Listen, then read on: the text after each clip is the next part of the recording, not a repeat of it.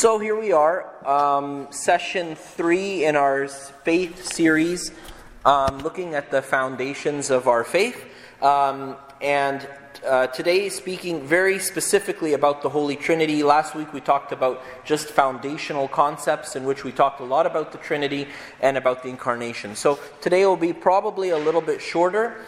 I'll encourage you to look at the reflection questions. To look at the reflection questions now, and if you have a pen, you can try to kind of fill in the answers as we go along.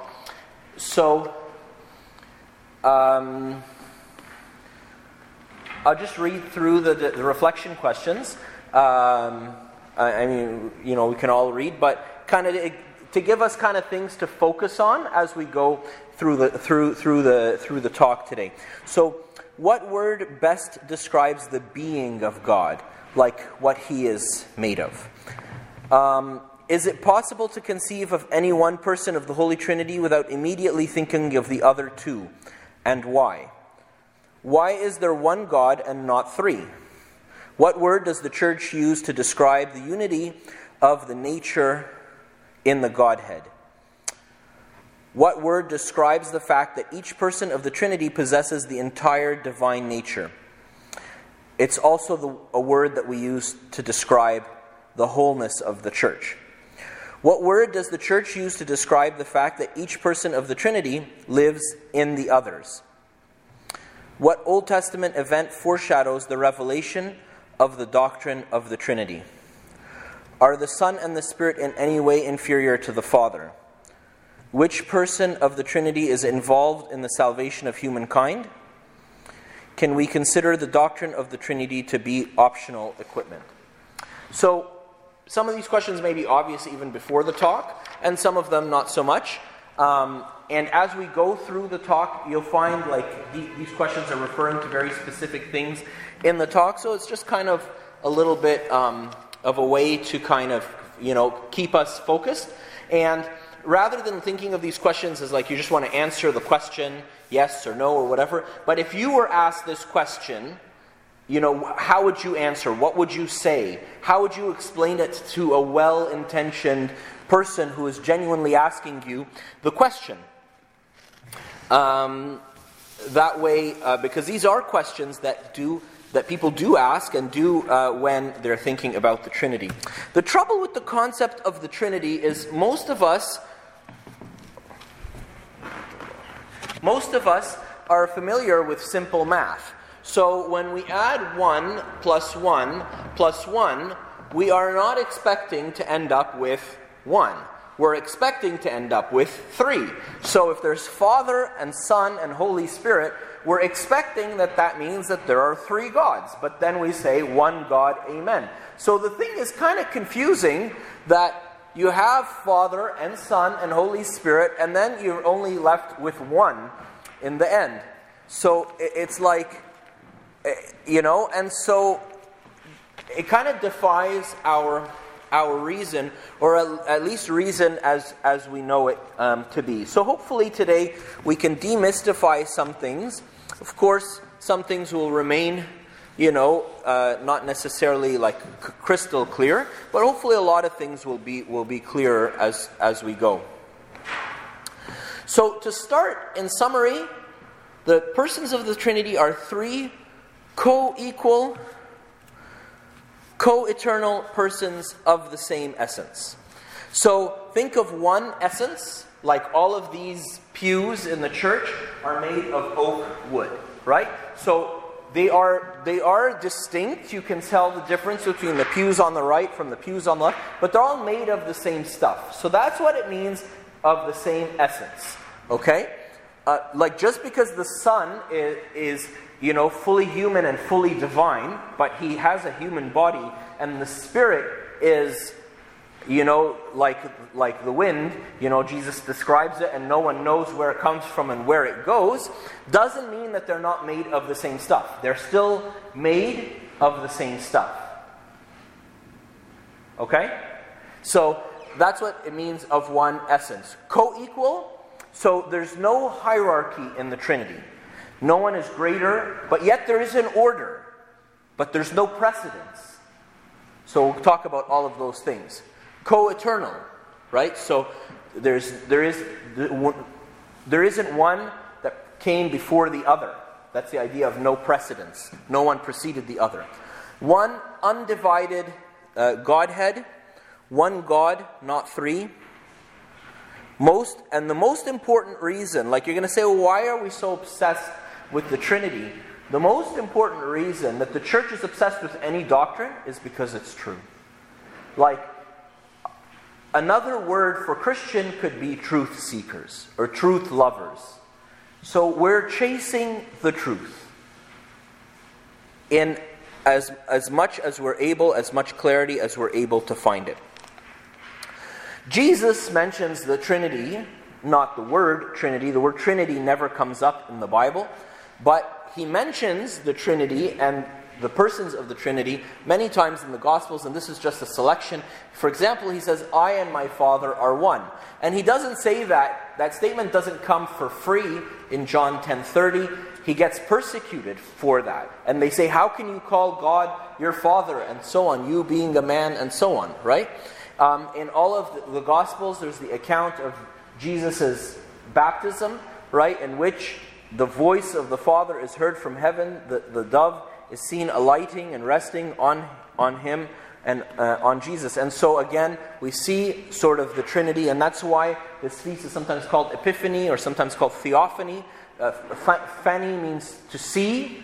Epiphany means like to have like a late vision, and you realize what has always been, which is to realize the Trinity, or Theophany, to realize, to know God, right? To see God. And God was seen, or maybe the Father was not seen, but he was heard.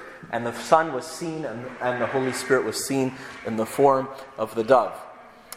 In Matthew 28, at the very end, in the Great Commission, he says, go, baptizing them in the name of the Father and the Son and the Holy Spirit. So, and many other references as well. Jesus talks about the Helper, the Holy Spirit, whom the Father will send in my name. He will teach you all things and bring to your remembrance all things that I said to you. So, the Father will send him, and he will remind you of all the things I said to you. So all three persons of the Trinity, again, mentioned in the same statement. So all of this to say that although the word Trinity does not come up in Scripture anywhere, the persons of the Trinity is something that Jesus spoke about very, very naturally in the Gospels. And like we were speaking last week, the love of one person naturally overflows into the next. So there's this unending love relationship between the Father and the Son and the Holy Spirit. There was a heresy that came out, I didn't look it up for this talk, so don't quote me, but came out I think around in the 2nd century or so, saying that if God is love, then God created us out of necessity, because God needed to love somebody. Because you can't, love is dual, like love requires an outpouring towards somebody. So God created us because he needed some target for his love. It's a heresy, and the answer is very simple to that, is that God has a perfect love relationship in and within the Trinity, the Father loving the Son, loving the Holy Spirit. They're all loving each other and all in all the different directions, right? And that's the perfect love relationship that already exists in the Trinity, right? But the names of the persons of the Trinity, Father and Son and Holy Spirit, reveal sort of, one could say, their character and how they all work together. And it gives them personality. Remember, we were saying last time that it's personal, right? It's face to face. The relationship of the persons of the Trinity, right, are personal, and that we believe in a personal God, not an impersonal, not a force of nature like gravity or like natural selection or whatever, but rather a very personal God who has personal attributes, right? And this shows diversity within the Trinity. So despite being coessential, of like one essence, yet there's diversity. There's a Father, and there's a Son, and there's a Holy Spirit, and so on. So this is a quote from Bishop Callisto Swear in The Orthodox Way. Great book, if you're interested. Took me like 2 years to get through it, although it's not very thick, because every paragraph I found myself reading it over and over and over again and just munching on it slowly. So he says on page 27, he says, "The Christian God is not just a unit, but a union. Not just unity, but community. There is in God something analogous to society. Not society, but something similar, analogous to society. He is not a single person loving himself alone, not a self-contained monad, like the One. He is a tri-unity, three equal persons, each one dwelling in the other by virtue of an unceasing movement of mutual love." So, we see here that Bishop Callistos is trying to describe the Holy Trinity both by sort of what he is and what he isn't, hoping in somehow to kind of bring us a little closer, bring the swinging pendulum a little bit closer to center. So the Christian God is not a unit, but a union, or better said, a community, right? And we talked a little bit about that last week, and we're going to talk about it in sort of the practical implications of all of this. This is, on another handout that I gave you, 7 kind of basic tenets of the doctrine of the Trinity. So these kind of 7 statements, briefly encapsulate like all of what we believe about the Trinity. So it's not exhaustive, but certainly it gives you a good reference point. And I printed it just because I think it's a good reference. Of course, like you can have like my slides or whatever. And all of this, comes largely directly from the book by Clark Carlton called The Faith. So the first tenet, he says, or first doctrine, there is one God because there is one Father, who is the source and principle of the Godhead. The Father begets the Son and breathes forth His Spirit. The Son is the Son of God, and the Spirit is the Spirit of God. So the Father is the Father, and from Him proceeds the Son, and from Him proceeds the Spirit. Okay? Now, I know that sounds like it contradicts some stuff I said earlier, and we're going to get to it later in the other ensuing 6 points. But the idea is the Father is the source, and because He is the source, everything is coming from Him. And so there is one God, not 3, because it's all coming from the Father. There is one and only one God. The multiplicity of persons in the Godhead in no way divides the divine unity or creates 3 gods. So just because the Son is seen walking on planet Earth for 33 years does not make Him separate from the Father. And in the liturgy, can you just grab me the liturgy book and open to the Confession of Three Sentences at the end? In the liturgy, and Mark is just grabbing us a liturgy book, right? The priest says this kind of final confession. And in it are a whole lot of statements, right? That we say like, He is without separation, right? So the priest says, Amen, Amen, Amen, I believe, and confess to the last breath, and so on, that this is the life-giving flesh of the only begotten Son, Lord and Savior Jesus Christ, and so on, right? And then he says He made it one with His divinity, without mingling, without confusion, without alteration. Truly I believe that His divinity never parted from His humanity for a single moment or a twinkling of an eye. So, like, this is speaking specifically to Christology, to like the nature of Christ, but, in a certain sense it is analogous to also the persons of the Trinity, right?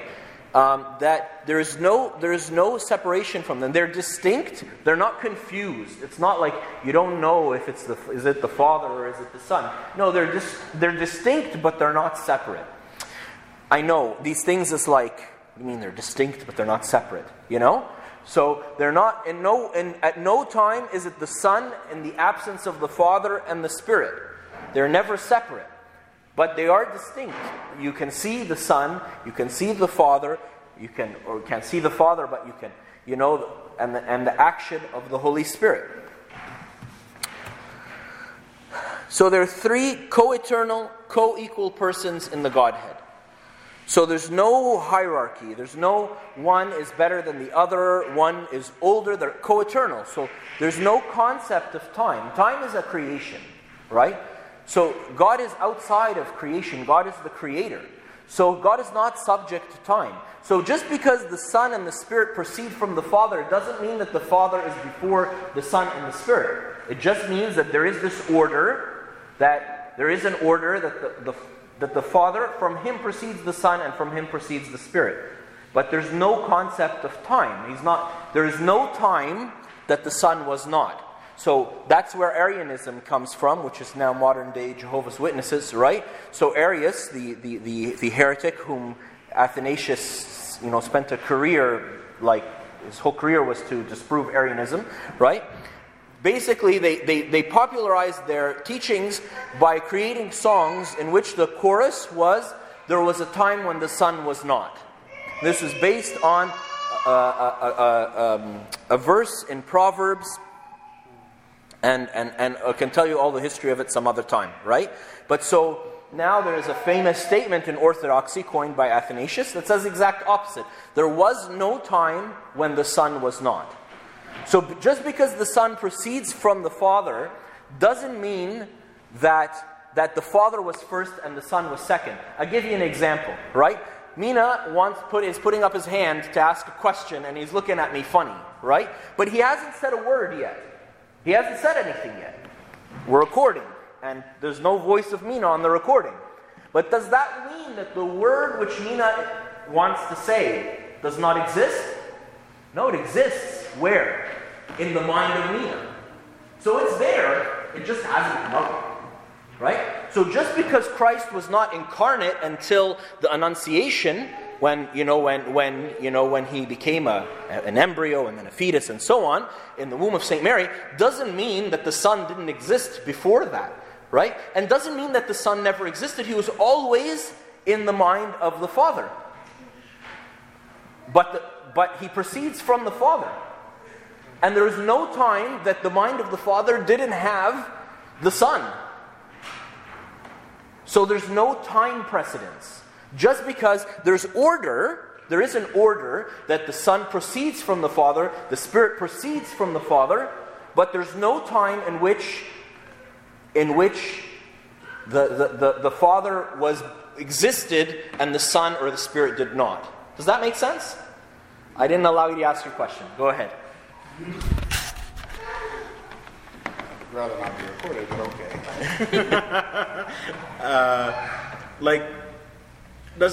okay. So there is no time to God. So is the proceeding relevant to us, or is it because why does it matter? Why does it matter that the Son and the Spirit proceed from the Father? Because they take their essence from the Father. But we already said that they're all of one essence because they're all God. Precisely, they are all of one essence because they take their essence from the Father. Okay, but why does the precedence matter then? Because it's the order. Because it's the truth. Not because it doesn't, because it's the revealed truth, and we can look up verses from the Bible that talk all about this, right? Where Jesus specifically speaks about the Holy Spirit proceeding from the Father, and he says that I came forth from God, Jesus says, right? So there is an order which is revealed, right? Which is not it's not hypothesized, or it's just revealed. Yeah, but for instance, the example that you used, the words that are formed in my mind, it means I created them. Yes, but there was no time that they were not there. And that's why we prefer the word begotten rather than created. So in the Creed we say the only begotten of the Father rather than born of the Father. Because born of the Father means that there was a time before that he was not. Begotten of the Father means that he was always with the Father, but then the Father sent him forth. It's different. Right? But is it? Yeah, it is, because he was always with the Father. There was no time when he was not. But then the Father chose a time, in the fullness of time, like it says in Galatians, right? He was made manifest. David had a comment. I was about to say what you have already said. Oh, okay. And Mark was going to say something. Yeah, I think you answered the same question of Mina in the first session or the last week when you said like our salvation is also, or like why we were created is like to enjoy the love between the three persons of the Trinity. So like having one person not existed before the other, or the other is just like, there's order in their existence, I think like it's gonna, like was gonna be lack of the equation of love between the three persons of the Trinity. So Mark and I are using the word order differently. Mark is saying that he's saying order as though order 1, 2, 3, right? Actually, I have a nice quote coming up later. I think I added it. That talks about that there's no order, but Jesus says, I am the first and the last. Jesus is number 1 and number 3. Like, because God is number 1 and number 3. There's no order in terms of 1, 2, 3. There's no hierarchy. There's no hierarchy. But in roles. Even the word roles suggests that one person does something and another person doesn't. You're the event coordinator. You're the head, the administrator. You're the head of liturgics. Each person has a role, and we help each other out. But you're the leader of this. The Trinity doesn't work that way either, because they all work together in everything.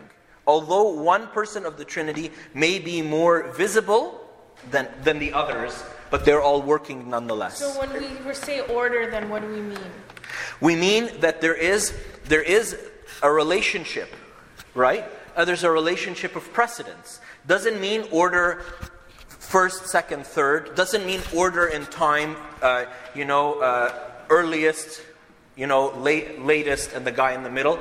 It just means that the Son and the Spirit proceeded forth from God. It's still not clear to me. Like it's a very confusing concept that I don't see. Like it may or may not be the truth.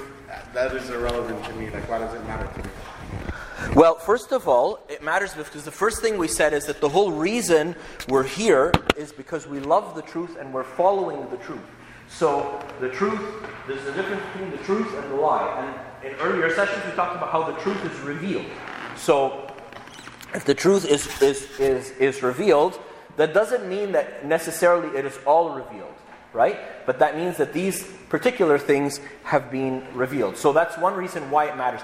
Then we're going to get into practical implications of all of this, and then you'll see in there also why it matters, right? Thirdly, like the fact that there's order doesn't mean that there's hierarchy, right? It just means that there's order. It just means that if we decide in the church, like in the early church, there was an area where families worshiped together, where the widows sat, where the orphans sat, where the deacons sat, where the elders sat, where the bishop stands. There's just order. It doesn't mean that this one is better than that one, or this one is better than that one. It doesn't mean one is better. It doesn't mean who came first. It just means that there's order, that there's just... God is a God of order, that things are ordered. They have, everything has a place. If that makes any sense. They're not necessarily at the exclusion of each other. David has something and Mina has something to say. No, I'm saying even if we say someone is better than the other, then we're basically saying that the three are not the same, because they are actually just the same. It's not like one is even better or come first or after. They are actually just the same. Yes, and actually, we cannot just say one is better, because for us, I know what you're saying. In my slides, I say they're equal but not the same. Right? So it's sort of like how we talk about equality of genders. Like men are not better than women, women are not better than men, but they're not the same. They're not the same. They're biologically they're different on a multitude of different levels. They're different. They're not. We can't say men and women are the same. There's an enormous intersect between the two. There's a lot of things they share in common, but they're not the same. But they're equal. They are, when we say in the name of the Father, the Son, and the Holy Spirit, yes, one God, they are actually one. Yes. But they are just the same. They're not the same. They're not different, but they're not the same. Men and women are human, right? So the essence, like we're human, but in gender we're different, so we're not the same, but we're equal as humans in terms of our essence. Yeah. I understand what we want to say. Yes. What you want to say in Arabic, كبتها. I never said that. Yeah, but it's close. It's close. There are a couple of analogies that always make this topic a little bit easier, although every analogy is faulty and every analogy doesn't work really well, and the pure theologians don't use analogies at all because at some point they obviously fall apart and it doesn't take very long. One of the analogies people use is to say that the Holy Trinity is like the sun, right? It emits light and heat and gravitational energy, right?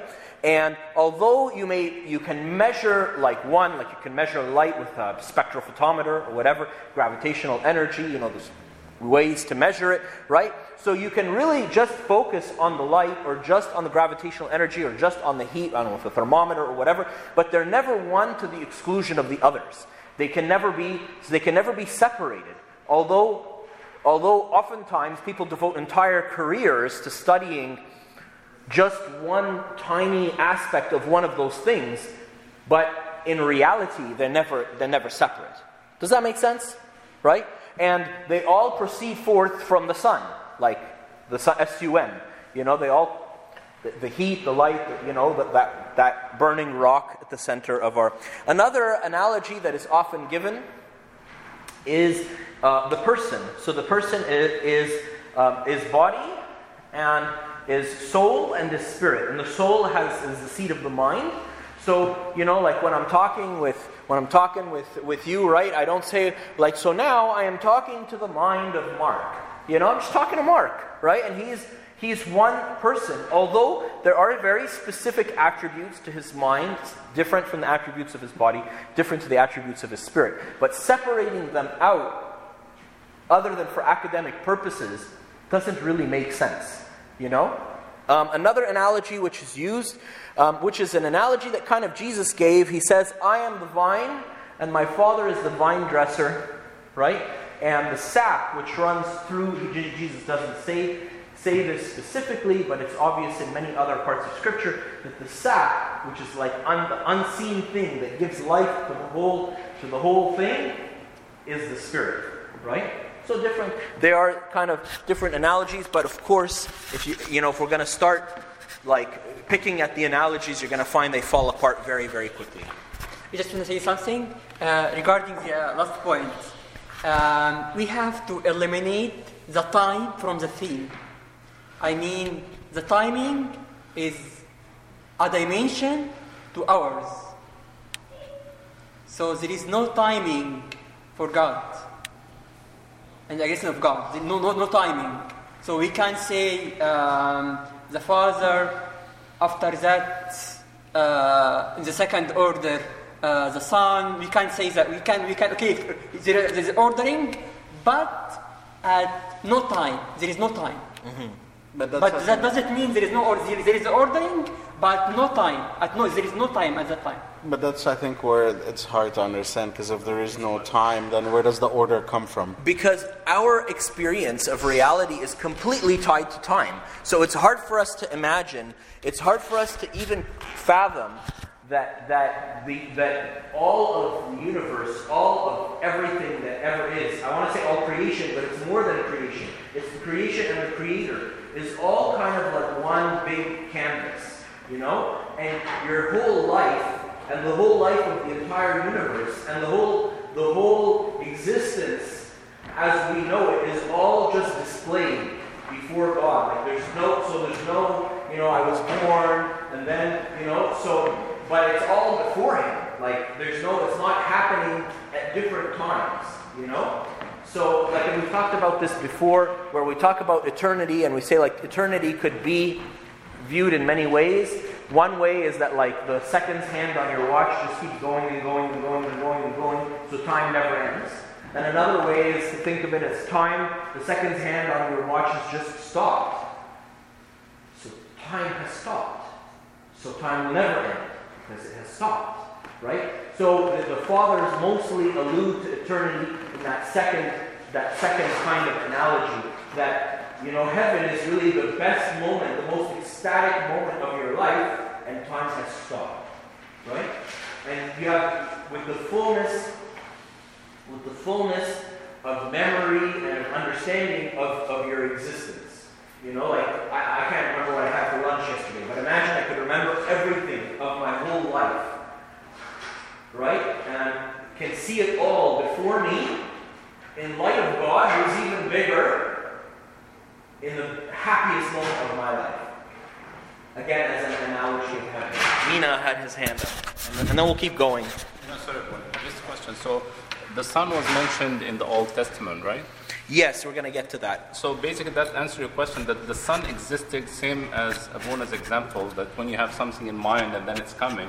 So it was in the Old Testament the Son is coming. So it already exists. I'm not in disagreement with that. What I'm trying to understand is how do we make a statement like there is no time that something proceeds from something? Because like I don't understand it in my head, like how we're saying, okay, God is outside of time, but so this is the Son proceeds from the Father. This is a horrible analogy, okay? Like it's only going to be true in one tiny point, right? Like you go to Niagara Falls, okay? There's water in the basin at the top, there's water on the fall, and there's water at the bottom, right? Suppose you just take a picture, right? When you take that picture, right? There's water in all three, but the water came from the top. Just because it's at the bottom doesn't mean it came from somewhere else. In all likelihood, it came from the top. So it all proceeds from one place, right? But that doesn't work because there's time. Like the reason why I know this is because time exists. But I'm saying that's what produces a horrible analogy. It's only true in the snapshot. It's only true in the... No, but it's not true in a snapshot. Like if everything existed all at once, then you can't have water falling from the top of the basin through the falls and to the bottom. Why not? Because there's no time. So but in that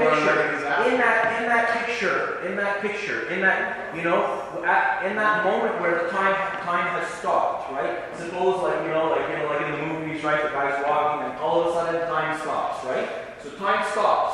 There's water in the basin, there's water vertically in the falls, and there's water at the bottom, right? But you know all that water that's not at the top, but it's vertical and the basin at the bottom, you know that all came from the basin at the top. Because of my experience of time. No, because the experience of the process itself. Because it's true. Because it's true. Yes, but outside of, like, if time didn't exist, like, how is that water, like, for movement to happen, time is elapsed. Yes, in the concept of movement, yes. Let's keep going. But really what you need to do to get your head wrapped around this is just allow yourself to step outside of time. Right? The easiest way to do that, honestly, and we're terrible at this, especially here in Toronto, productivity central, right, is to live in the moment, to be present.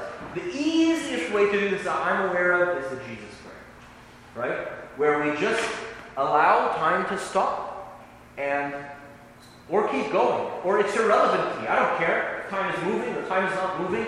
I'm with my beloved, and my beloved is with me. There's no tomorrow, there's no yesterday. I don't care. I'm in my own little paradise, right, with my beloved. Sorry. First verse. In the beginning there was the Word, and the Word was God. God was in the beginning. Yes. So there is a beginning. Yes. If there's a beginning to anything, would there be an end? Jesus says, I am the first and the last, the beginning and the end. So that's the beginning. In the beginning there was the Word. How, like this, I find it. Not begin. Not yes. The beginning. So there's time. There's a beginning. Yes. to our sense. There's a beginning for us, Already was. right? There's a beginning for our understanding. There's a beginning for existence as we know it. But for God, He is the beginning and the end. So that if He is the beginning and He's also the end, He's both. That means the beginning is the end. So you end up with the starting point, like if they do marathons in Toronto like crazy in the summer and block all our roads, right? If the starting point is the finish line, then what do you have? A closed loop, right? Well, you know that closed loop when you talk to This a... is just muddying the water even more, Yeah, because then yeah. if what is it called? Like, so I agree, God has no beginning and no end. But then the statement saying like the Son proceeds from the Father, that implies a beginning.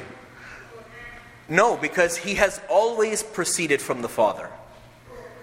And He always continues to proceed from the Father.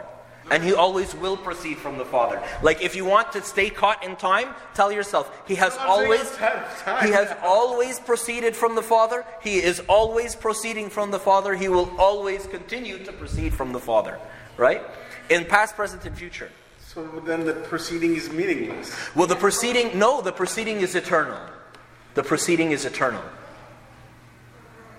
It's something that is always happening.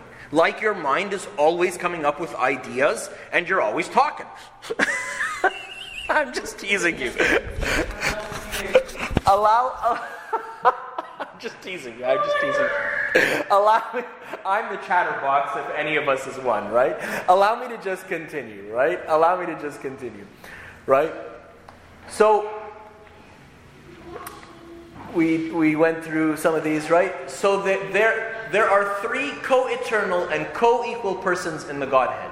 The absolute oneness of God in no way diminishes the personal distinctiveness and reality. In other words, the Father and the Son and the Spirit are real persons and not merely roles that one God plays at different times. So God is not, and that's why I said roles but not roles, right? Because he's not an actor. You know, in ancient times you'd have like 4 actors acting 20 parts and they would wear different costumes or different masks to be the different person. So God isn't putting on, He's one God, but He puts on a mask as the Father and then another mask as the Son and then another mask as the Spirit. He is one God, 3 distinct persons, although distinct but not separate. In begetting the Son and breathing forth the Spirit, the Father bestows upon them the fullness of His being. Thus the Father, Son, and Spirit describe, each possess the same divine nature or essence.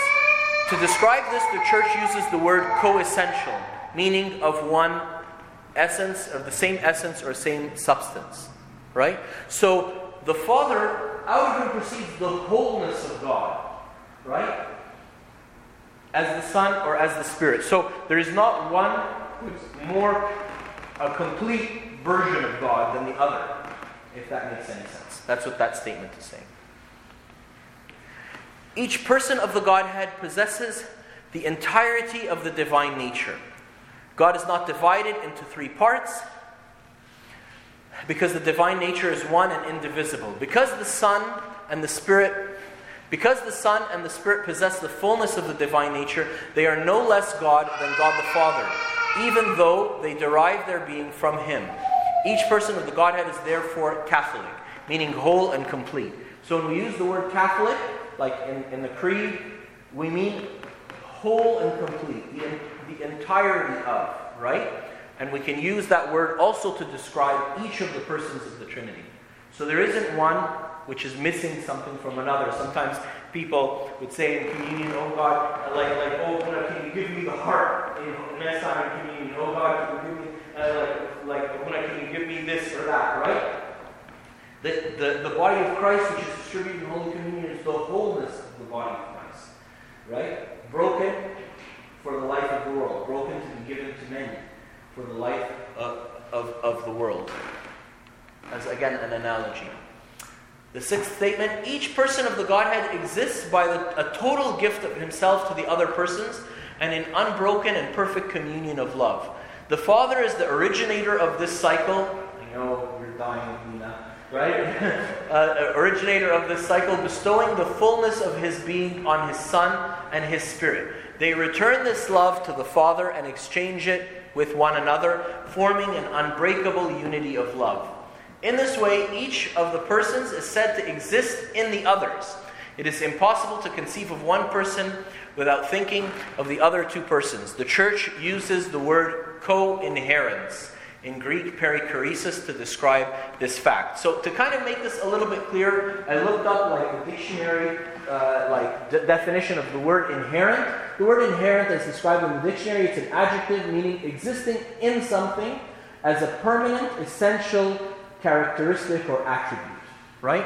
So it's not really, the persons of the Trinity are not characteristics or attributes, but we could say that they exist in one another permanently and essentially, because they're of the same essence. The Father is not the Father if He doesn't have the Spirit and if He doesn't have the Son in Him. So the Father has the Son and has the Spirit in Him always. And from Him proceeds the Son, in whom is the Father and is also the Spirit. So they are in each other all the time. And because they are of the same essence. Again, all of these are like statements that are very kind of like difficult to describe, right? But all of this is going to, I promise you, you're kind of listening, think you should like, why do I care, right? The practical implications of all of this are coming up, and they're massive. They're actually, they should completely change the way we see the universe and how we treat each other. The last statement says, this perfect communion of love is eternal. There was never a time when the Father did not beget His Son and breathe forth His Spirit. In fact, the concept of time is inapplicable to God because it is a created phenomenon. The Holy Trinity is eternal, beyond all our created notions of time or space. To say then that God begets His Son and breathes forth His Spirit does not imply temporal succession or change in God, who is the same yesterday, today, and forever. So that's kind of what we've been talking about all this time. Right? So, like an example of that is in Job 34, one of my favorite verses. It says about God, if He should set His heart on it, if He should gather to Himself His Spirit and His breath, all flesh would perish together, and man would return to dust. Right? So Elihu, the friend of Job, is telling Job that it's by God's Spirit that the whole world is upheld. The life of all of creation is the Spirit of God. Right? But that doesn't make the Spirit of God separate from God, but it also, there is a distinctness of the Spirit versus the Father as creator. So the practical implications. Okay, this is really the really big one, right? The really big one is that we are created in God's image, like we spent a lot of time talking about last week, right? So nothing on earth is individual or independent. Nothing is separate from the other. All of these statements about the Trinity in some way apply to us because we're created in His image. So there's no such thing as individuality. There's no such thing as separate. Like, I'm going to help you out as much as you can, but if bad stuff happens to you, I mean, like life is tough, right? So, right? Here's help you out with this and that, and I wish you well. See you later. Sayonara. Right? No, when bad things happen to you, bad things happen to me because I am in you, and you are in me. You are part of me, and I am part of you. And this is not a statement just for the church, but it's a statement for all of humanity. In fact, all of creation. Saint Silouan, quoting Saint Silouan, he says, "He who has the Holy Spirit in him, to however slight a degree, sorrows day and night for all of mankind. His heart is filled with pity for all God's creatures, more especially for those who do not know God or who resist Him, and therefore are bound for torment. For them, more than for Himself, He prays day and night that all may repent and know the Lord." He's saying the person who has even the slightest hint of the Holy Spirit can see that these divisions between us are irrelevant, are fabricated. Right? There's no such thing as individualism or individuality. This is just a social construct, right? The reality as God sees it, as it's described, as God describes it, as He reveals it to us, is that what happens to you happens to me. So there's no such thing as like I served Dina as best as I could, and you know what, she rejects the word of God, so well, God be with her, you know what I mean? And, right? Even like St. Silouan is having a conversation with one of the monks. The monk is telling him God will throw sinners into hell. So St. Silouan says to the monk, he says to him, so then what will God do with you? And he says to him, he says, well, in as much as I lived a life of repentance and holiness and adhered to the teachings of the church, God has prepared heaven for me. So he says, so you will go to heaven with the full knowledge that your brother has gone to hell. And the monk says, yes. He goes, and what kind of heaven will that be for you? So this idea, if I really love my brother, if I really see that my brother is inseparable from me, right? Then I can't help but somehow, in some intelligent and relationally sensitive and way, try to find a way for him to know God. Because on the last day, he will have to choose to be with God or to choose not to be with God. And I want him to choose to be with God, because he's a part of me. I can't fathom him not being with God eternally. I can't fit it in my head. I can't allow it. I can't accept it. Right? So when I read this, I wonder to myself, and I'm asking John, I'm wondering to myself how I sleep at night. I'm wondering to myself, how do I just allow how do I allow myself to be so heartless, to the salvation of the world? And here we took it in the concept of salvation, but it becomes everything. It becomes my bread is bread I wish to share with my brother.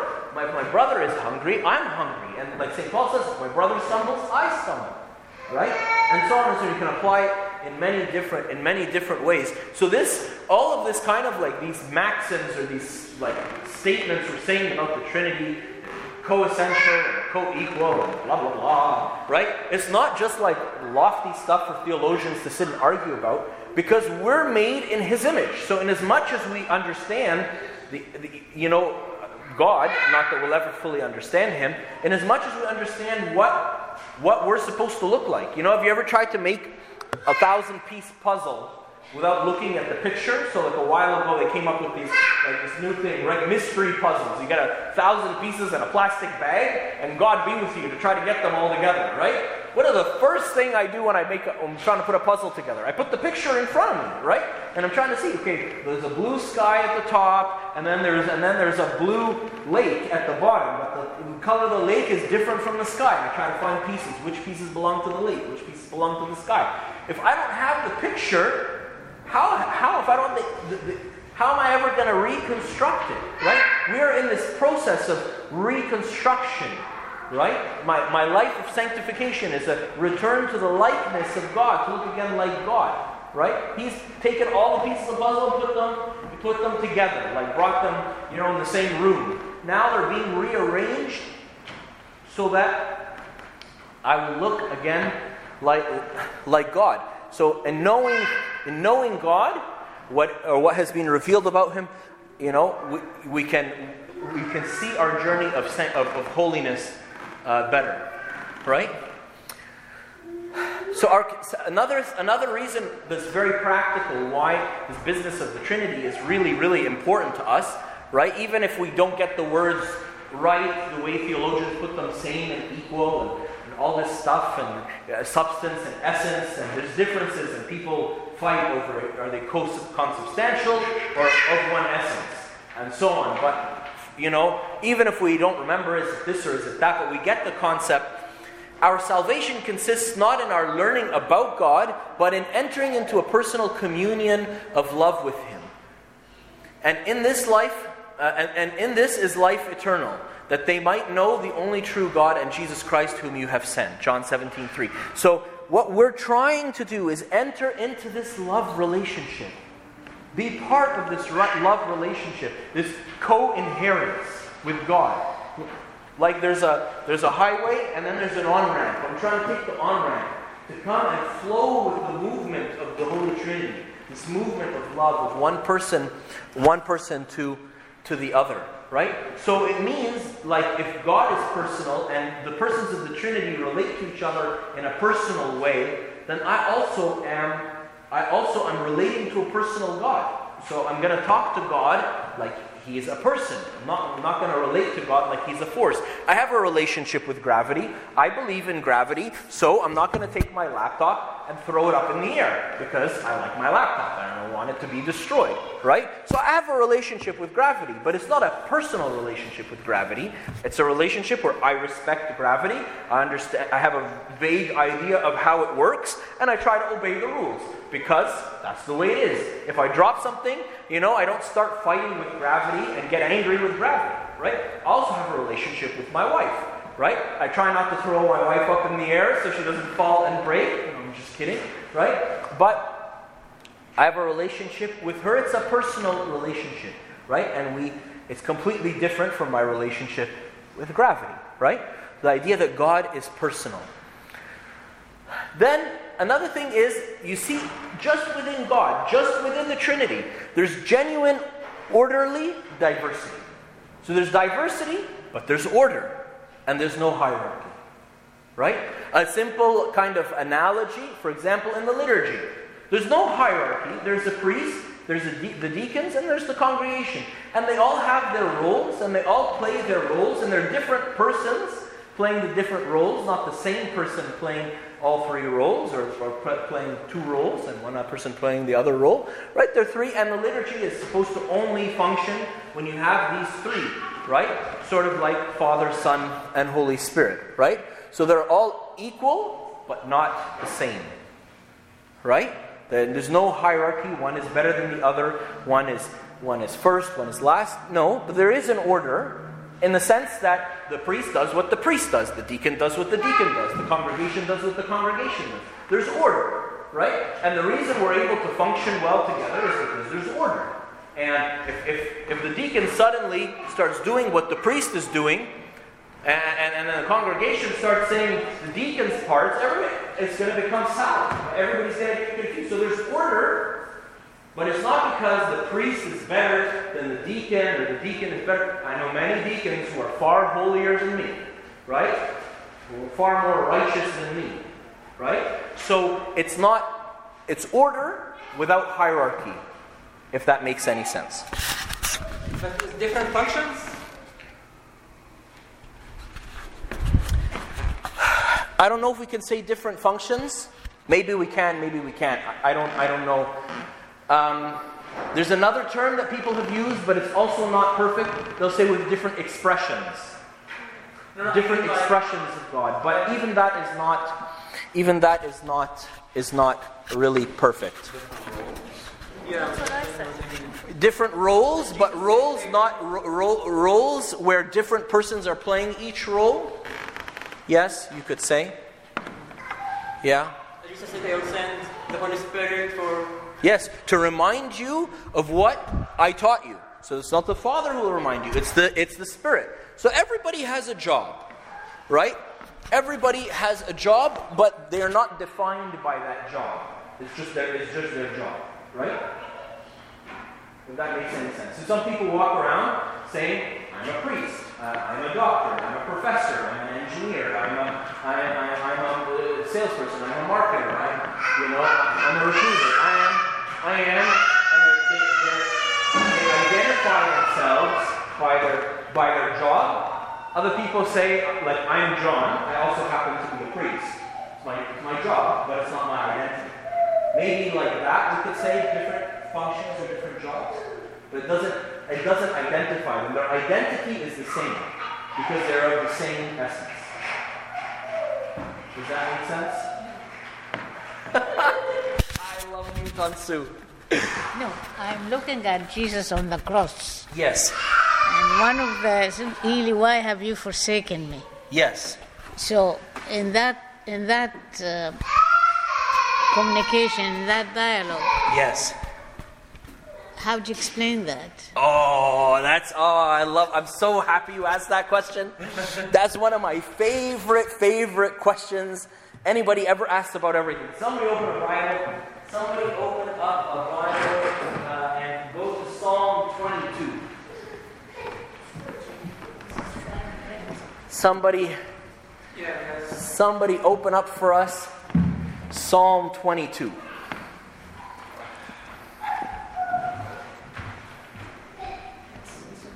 This just thinking about this, sends goosebumps down my spine. Psalm 22 begins saying,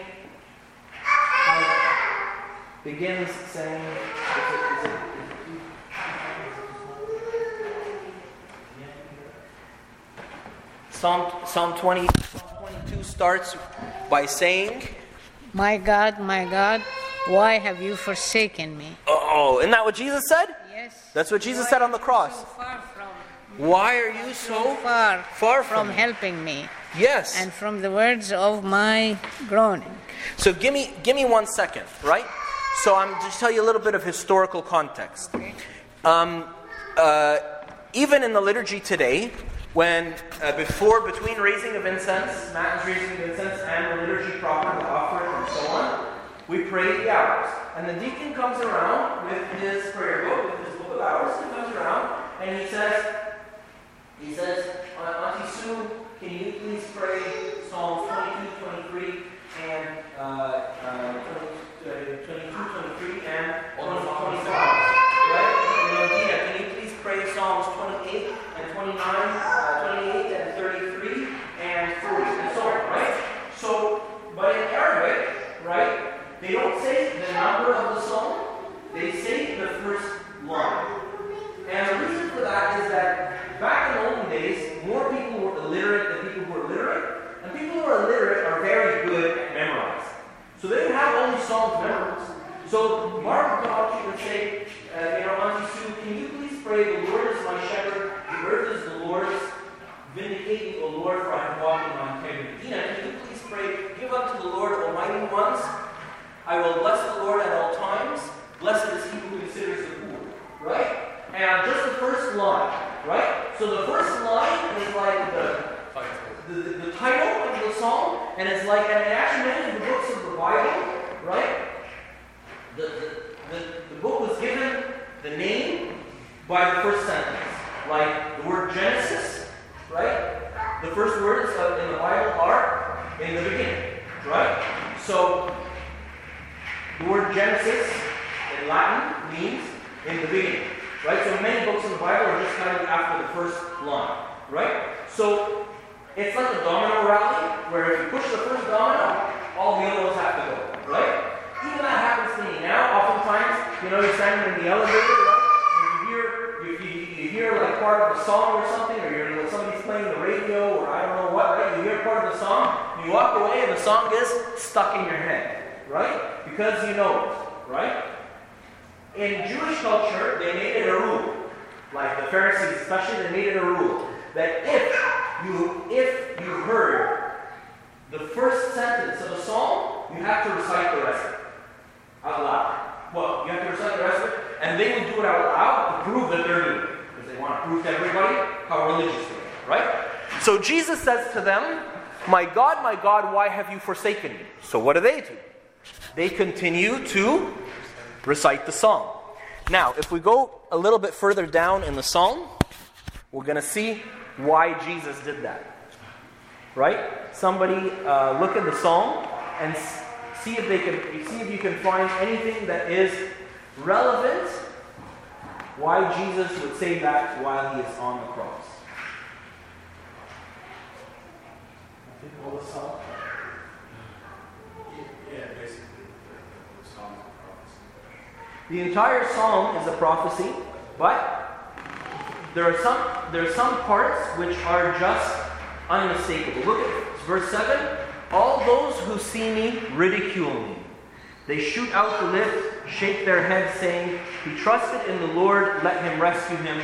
Let him deliver him, since he delights in him. This is found in Matthew 27, verse 43. Right? What did Matthew refer to this copy for this or independent at all? This is the Son. Well, Matthew wasn't there. I know. Yeah, John was there. And St. Mary was there. So presumably we understand that for the account of the parts of the crucifixion and the resurrection, St. Mary told the apostles, like told Matthew, Mark, and Luke what happened. So, Luke we know for sure because Luke lived with her for like 10 years or something, 8 years, 5 years, 8 years, I can't remember. So she told St. Luke a lot about Jesus. The other evangelists the same, right? A little further down, verse 14 says, I am poured out like water, all my bones are out of joint. No, not that one. Sorry, there's another one about bones. Verse 16, right? It says, they pierced my hands and my feet. 17, I can count all my bones. They look and stare at me. They divide my garments among them, and for my clothing they cast lots. So Jesus tells them, so they're saying this. They're saying, and for my clothing they cast lots. And the Roman soldiers are sitting there casting lots to divide Jesus' garments. All my bones are intact. They come, they break the bones of the other two who were crucified with him, but they don't break the bones of Jesus because he dies. Right? They pierce my hands and my feet. Jesus is telling them, he's telling them, look, pay attention. Here, the Western interpretation of Jesus saying, my God, why have you forsaken me? Is that at that moment, and only at that moment, in all of creation, the Father turned his face away from his Son. The Son said, help! And no one answered. But that doesn't make sense. It doesn't make sense in the doctrine of the Trinity. It means that the Son is separate from the Father. That's exactly the question. We don't believe that. That doesn't make sense. The Son, no times was separate from the Father. The Son didn't say, help! And God was far from him. God was not far from him. The Father was not far from the Son. He's in the Father, and the Father is in him. No, he didn't feel anything. He's telling them, pay attention. Look at the prophecies. Look. He's telling them, he's forcing them to recite the psalm. It's been so drilled into our minds in all the Jesus of Nazareth movies and all the Jesus movies that the Father turned away from the Son. Because all these movies are made products of Western Christianity. We don't believe that. That has enormous implications. If the Father can turn away from the Son, what's he going to do with you? What's he going to do with me? That's a horror. The Son, who is perfect and without blemish, altruistically takes on the sin of all the world, and the Father tells him, go to hell? What's he going to do to me? It's a disaster. You're saying that Jesus said that on the cross to refer them to the Son. And only to refer them, and to make them recite the whole psalm. And history tells us, there's no way, it's not recited, it's not written anywhere, but history tells us, passed on from generation to generation, the benefit of being a historical church, what are the last words of the psalm? Verse 31. They will come and declare his righteousness to a people who will be born, that he has done this. That he has done this could be otherwise translated, that it is finished. As they are reciting the psalm, and they say, to declare this to people who are born, that it is finished, Jesus says with them, it is finished. It is finished. The reconciliation is done. The union is done. Life, why? Not because we were hated by God, and God, that because of the sacrifice of the Son, decided to love us again. No. It is finished because now, as I'm dying, as I'm really going to die, like I'm not dying anymore, I'm dead. Right? I am going into death. Who am I? I'm the way, the truth, and the life. Life has entered into death. So then death is abolished. Death is no more. It is finished. Life eternal has begun. There is no more death. Death is now just a passage. Death is not the last page in the book. Death is not the last chapter in the story. Now there is life. In death there is life. How do we go to heaven? By dying. Is that explains the last verse, going into Hades through the cross? Yes. Yes. Right? And some commentators say this, although some of the current modern day bishops have very strong difficulties with this interpretation, but it is an ancient interpretation. It says that when Jesus died on the cross, those who were in the tombs came back to life, but they didn't come out of the tombs until the resurrection. That Jesus might be the firstborn among many. It says in the Gospel, only in the Gospel of Matthew, it says that they came back to life. Why do some of us cringe at the concept? Because we cringe at the concept that this guy in his coffin, 6 feet under the ground, right, came back to life, and he's like trapped in the coffin, right? You know what I mean? Until like Jesus rises from the dead and his body gets like translocated out of the coffin and comes out. That's not. Again, we're kind of stuck in 2016. Those who have an experience of the old world know that most people didn't get buried 6 feet under. Most people got buried like Jesus did, in a crypt, right? So most people got buried, they got put in a coffin, and the coffin got put on a shelf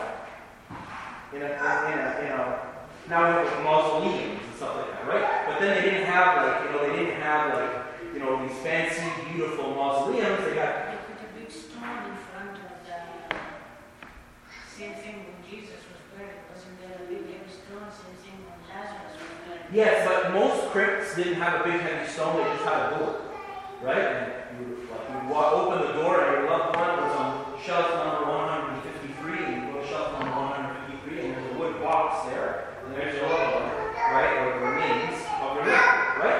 So when they came back to life, they weren't like trapped 6 feet under. You know what I mean? Anyways, the idea that death lost all its power the moment Jesus died. There's no longer something called death, because death became a portal to life. You want to go outside, you're going to have to walk through the door. Right? Now you're inside and you're outside. Death now didn't become a wall. It just became the door that leads from one life into the continuation into another. Everything changed. So that's what Jesus was trying to tell them. Jesus was trying to tell them, look at the prophecies. Look, it's happening in front of your eyes. But they were blind.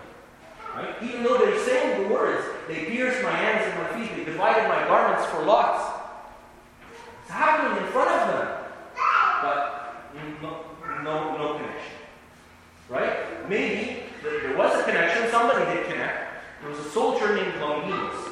Longinus was blind in one eye, and he's the one who took the spear and pierced Jesus' side. And the water and blood came flowing from there and splashed on him, and he regained sight.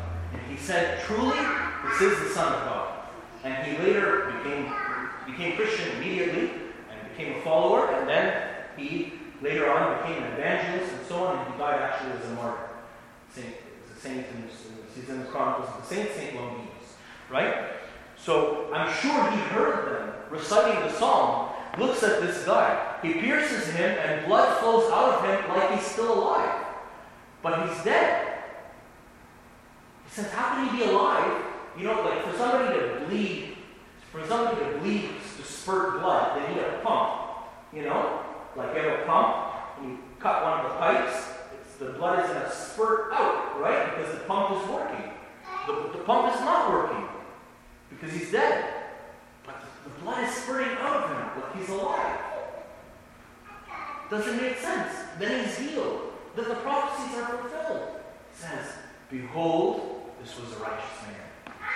Right? It says this is not normal. What's the significance of the blood and the water? The significance of the blood and the water, I mean, I don't know that the Romans knew all of this physiology, right? But the way that people died when they were crucified, they died of asphyxiation. So they basically, unable to breathe properly from the severe exhaustion, sometimes people would stay crucified for days, 3-4 days. That's why they went and told Pilate, break their legs so that they'll just hang and they won't be able to breathe anymore because they're just hanging from their arms, right? And then they'll just die, right?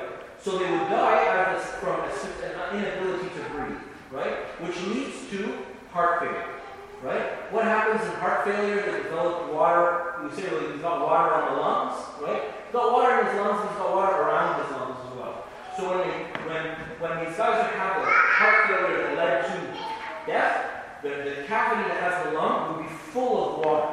So they're used to puncturing the guy, right? The hole in his heart. So some blood, the blood that's in the heart, the heart is about the size of your fist, or a man's fist, right? So the blood in there would come out, so a little bit of blood and a lot of water. That's what they're used to seeing, right? And if he was still alive, right, then some water would come out, but a lot of blood, and it would spurt out because, like cut an artery, and the heart is still pumping, right? And when it stops spurting out, then he's dead. Right? So because they wanted to make sure they were dead. Right? So these were their ways of knowing who's alive and who's dead. So now they pierce him, and water comes out, so he's dead. He's got like end-stage heart failure. But blood is also spurting out, so he's alive. So how can he be dead and be alive? Doesn't make sense. Does that kind of make sense to everybody? No problem. Again, I hope I wasn't derogatory or I'm not insulting, mean to be insulting any other denominations of Christianity and their theology and how they understand things. But it doesn't make sense for us as Orthodox to see any division in the Trinity. The Father and the Son and the Spirit always together, always working together, and everything they do, they're doing together. And that speaks to how we are as humans, speaks to how we should live and be as a church. And as people, even with people who are not Christian, people with all of creation, So like, in a certain sense, maybe we should all be environmentalists as well, right? Glory be to God forever and ever, amen.